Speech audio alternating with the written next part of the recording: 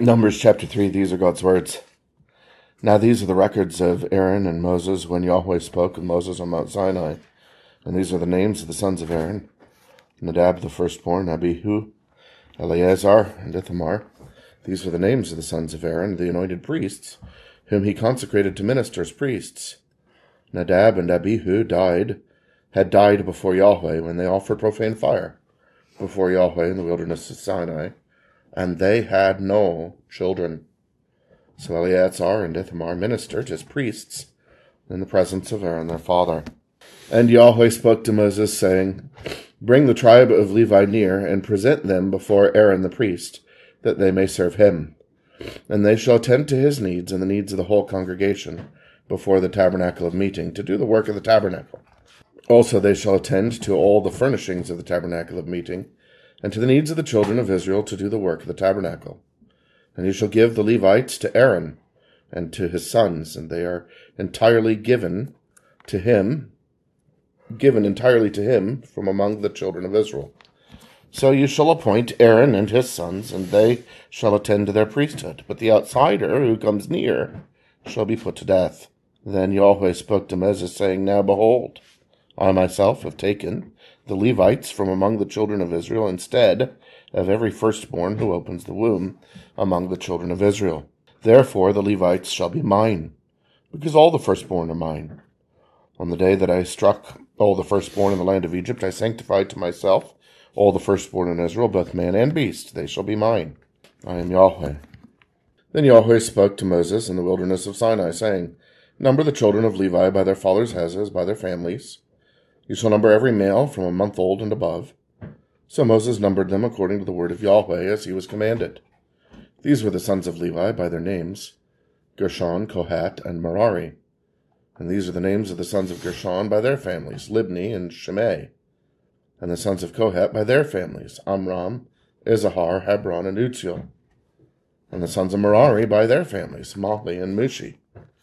These are the families of the Levites by their fathers' houses. From Gershon came the family of the Libnites and the family of the Shimites. These were the families of the Gershonites. Those who were numbered according to the number of all the males from a month old and above, of those who were numbered, there were 7,500. The families of the Gershonites were to camp behind the tabernacle westward. And the leader of the father's house of the Gershonites was Eliasaph, son of Lael. The duties of the children of Gershon and the tabernacle of meeting included the tabernacle, the tent with its covering, the screen for the door of the tabernacle of meeting, the screen for the door of the court, the hangings of the court, which are around the tabernacle, and the altar, and their cords, according to all the work relating to them. From Kohath came the family of the Amramites, the family of the Izharites, the family of the Hebronites, the family of the Uzzielites. These were the families of the Kohathites. According to the number of all the males from a month old and above, there were 8,600 keeping charge of the sanctuary. The families of the children of Kohath were to camp on the south side of the tabernacle. And the leader of the father's house of the families of the Kohathites was Elizaphan, the son of Uzziel. Their duty included the ark, the table, the lampstand, the altars, the utensils of the sanctuary with which they ministered, the screen, and all the work relating to them.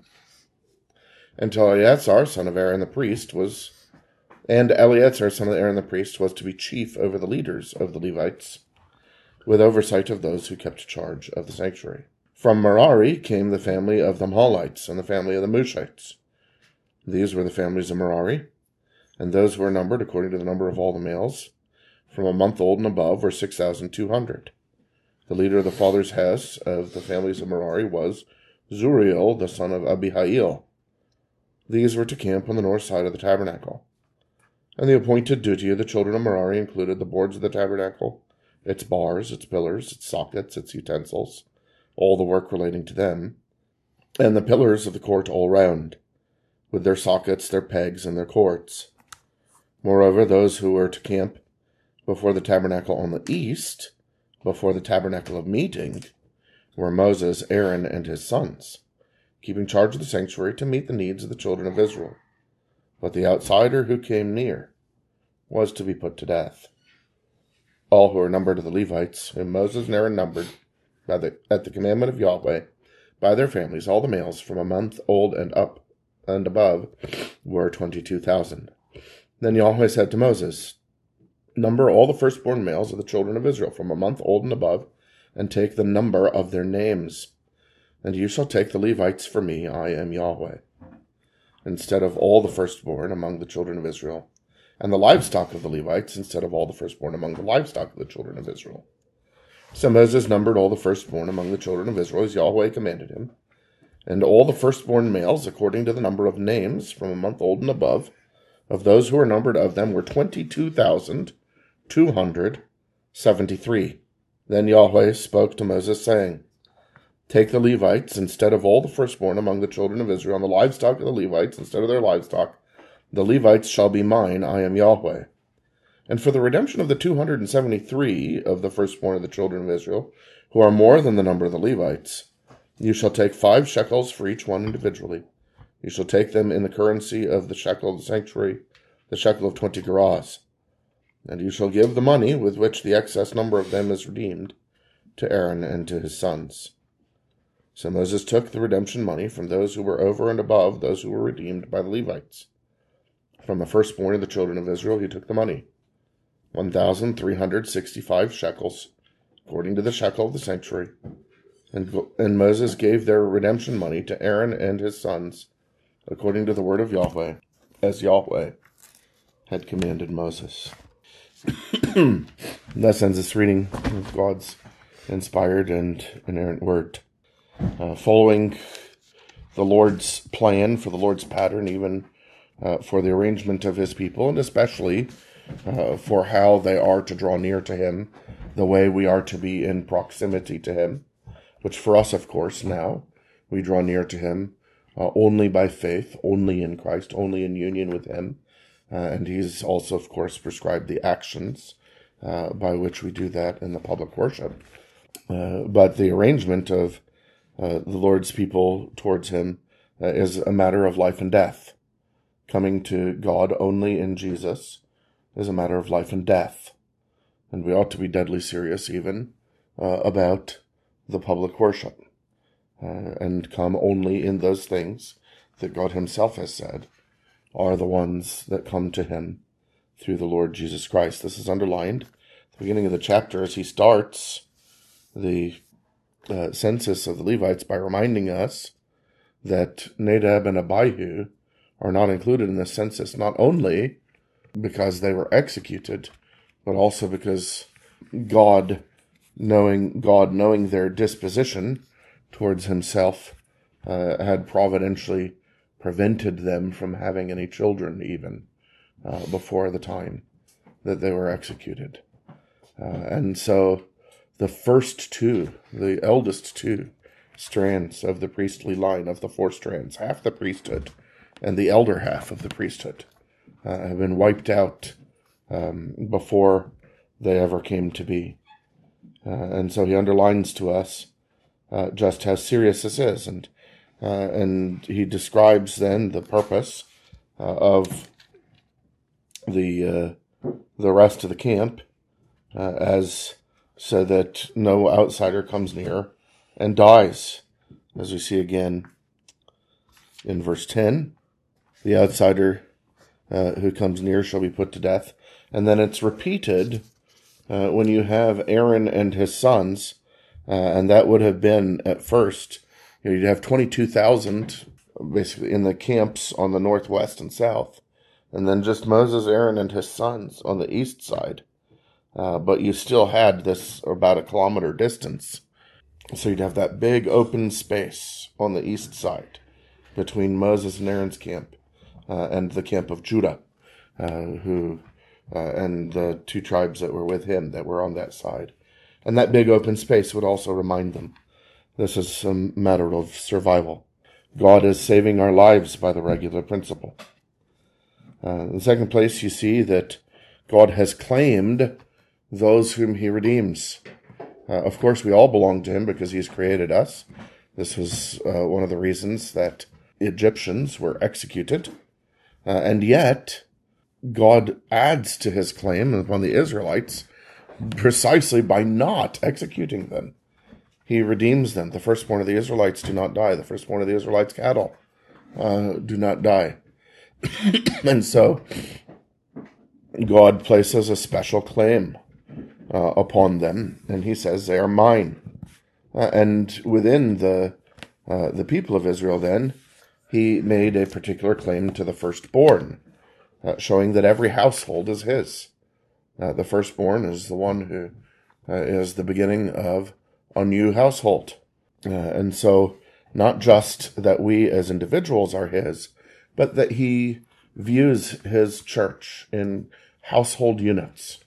And, there are different households of different sizes, but there's one firstborn in each house. And he lays claim to us individually as he redeems us everlastingly, but he also lays claim to us by household as he redeems us gathers us into his covenant people in the visible church. And this, of course, continues still. The children of believers are called holy in 1 Corinthians 7. The question of whether, or probably more likely, how many infants were in the various households in the household baptisms of the New Testament are next to the point. They're beside the point. They are household baptisms. And so the Lord lays claim, of course, to everyone, every individual whom he redeems. And you feel that in your heart when you rest upon Jesus and are rejoicing in him and realize that you have been bought with a price and you belong to God as a person from your heart. But also the household covenantally is set apart to God within the church. That the Lord displays here by the claim made upon the firstborn, and the necessity then of redeeming the Levites for the particular work of the tabernacle in the church of God, as representatives then of the whole nation of Israel, each household in its firstborn being involved then in the tabernacle work. We also see, and we'll get into this a lot more next chapter, because the duties of each of the Levitical tribes is going to be much more specifically detailed. But there is mundane service that is necessary for the heavenly worship. There's a lot of setting up and taking down, and spices and fire and wood and animals and grain and oils, and there's just a lot that needs to be done there. And praise God, the great part of the earthly work in our worship is completed already 2,000 years ago, just done once so perfectly and so effectually that it never has to be done again.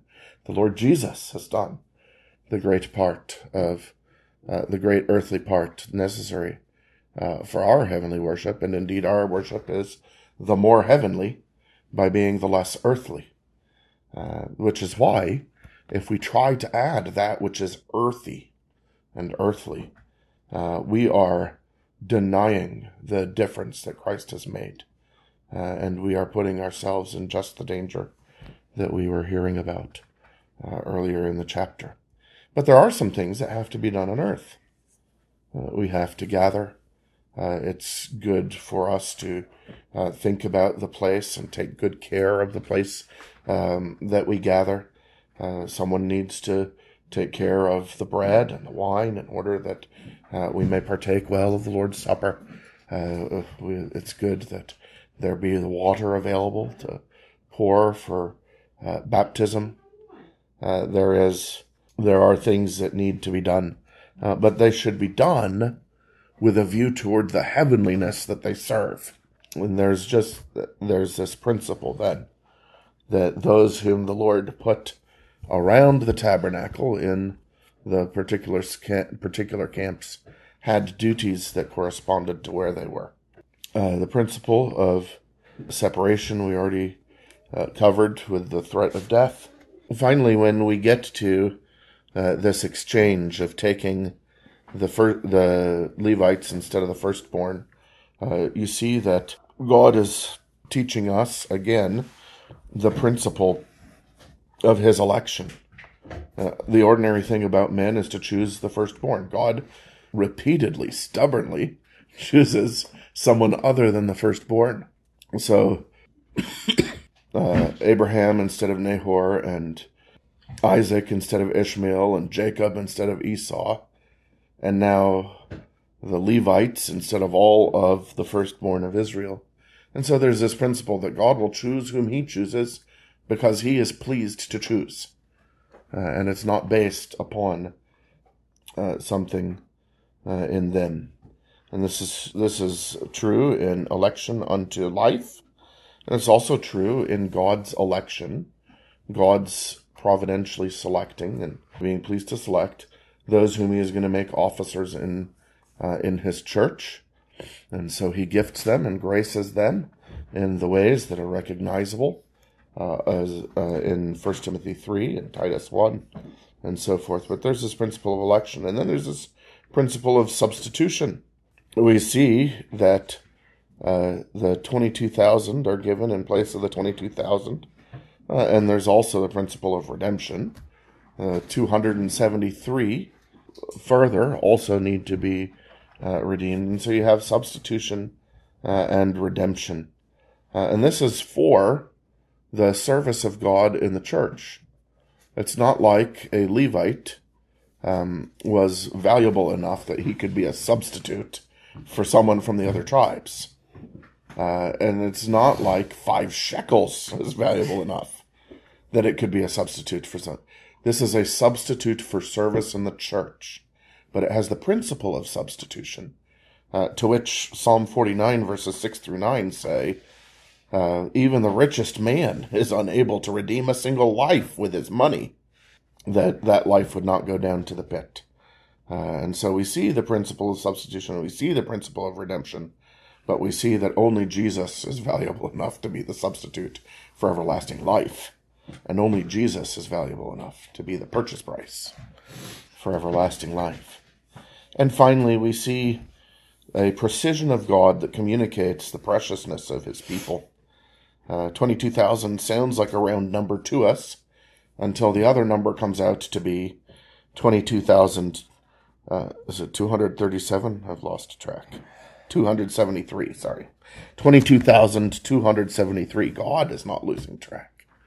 Every last one of those will be redeemed.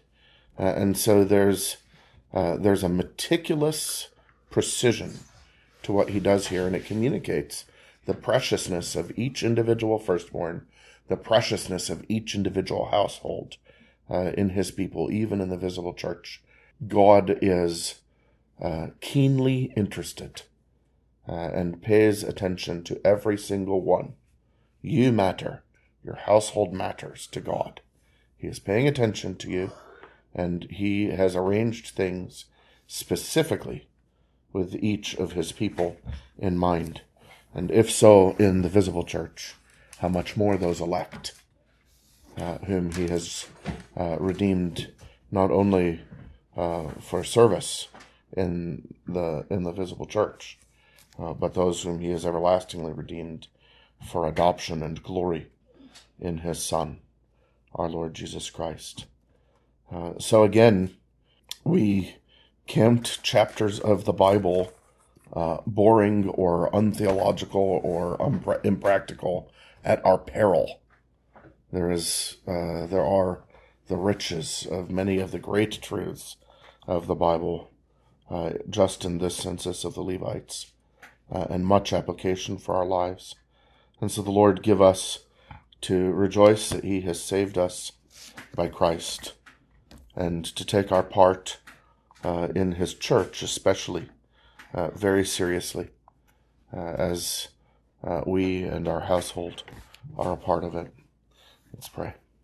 Thank you, Father, for Numbers chapter 3. Pray that you would help us as we meditate in these things and get ready to hear it preached on the Lord's Day evening.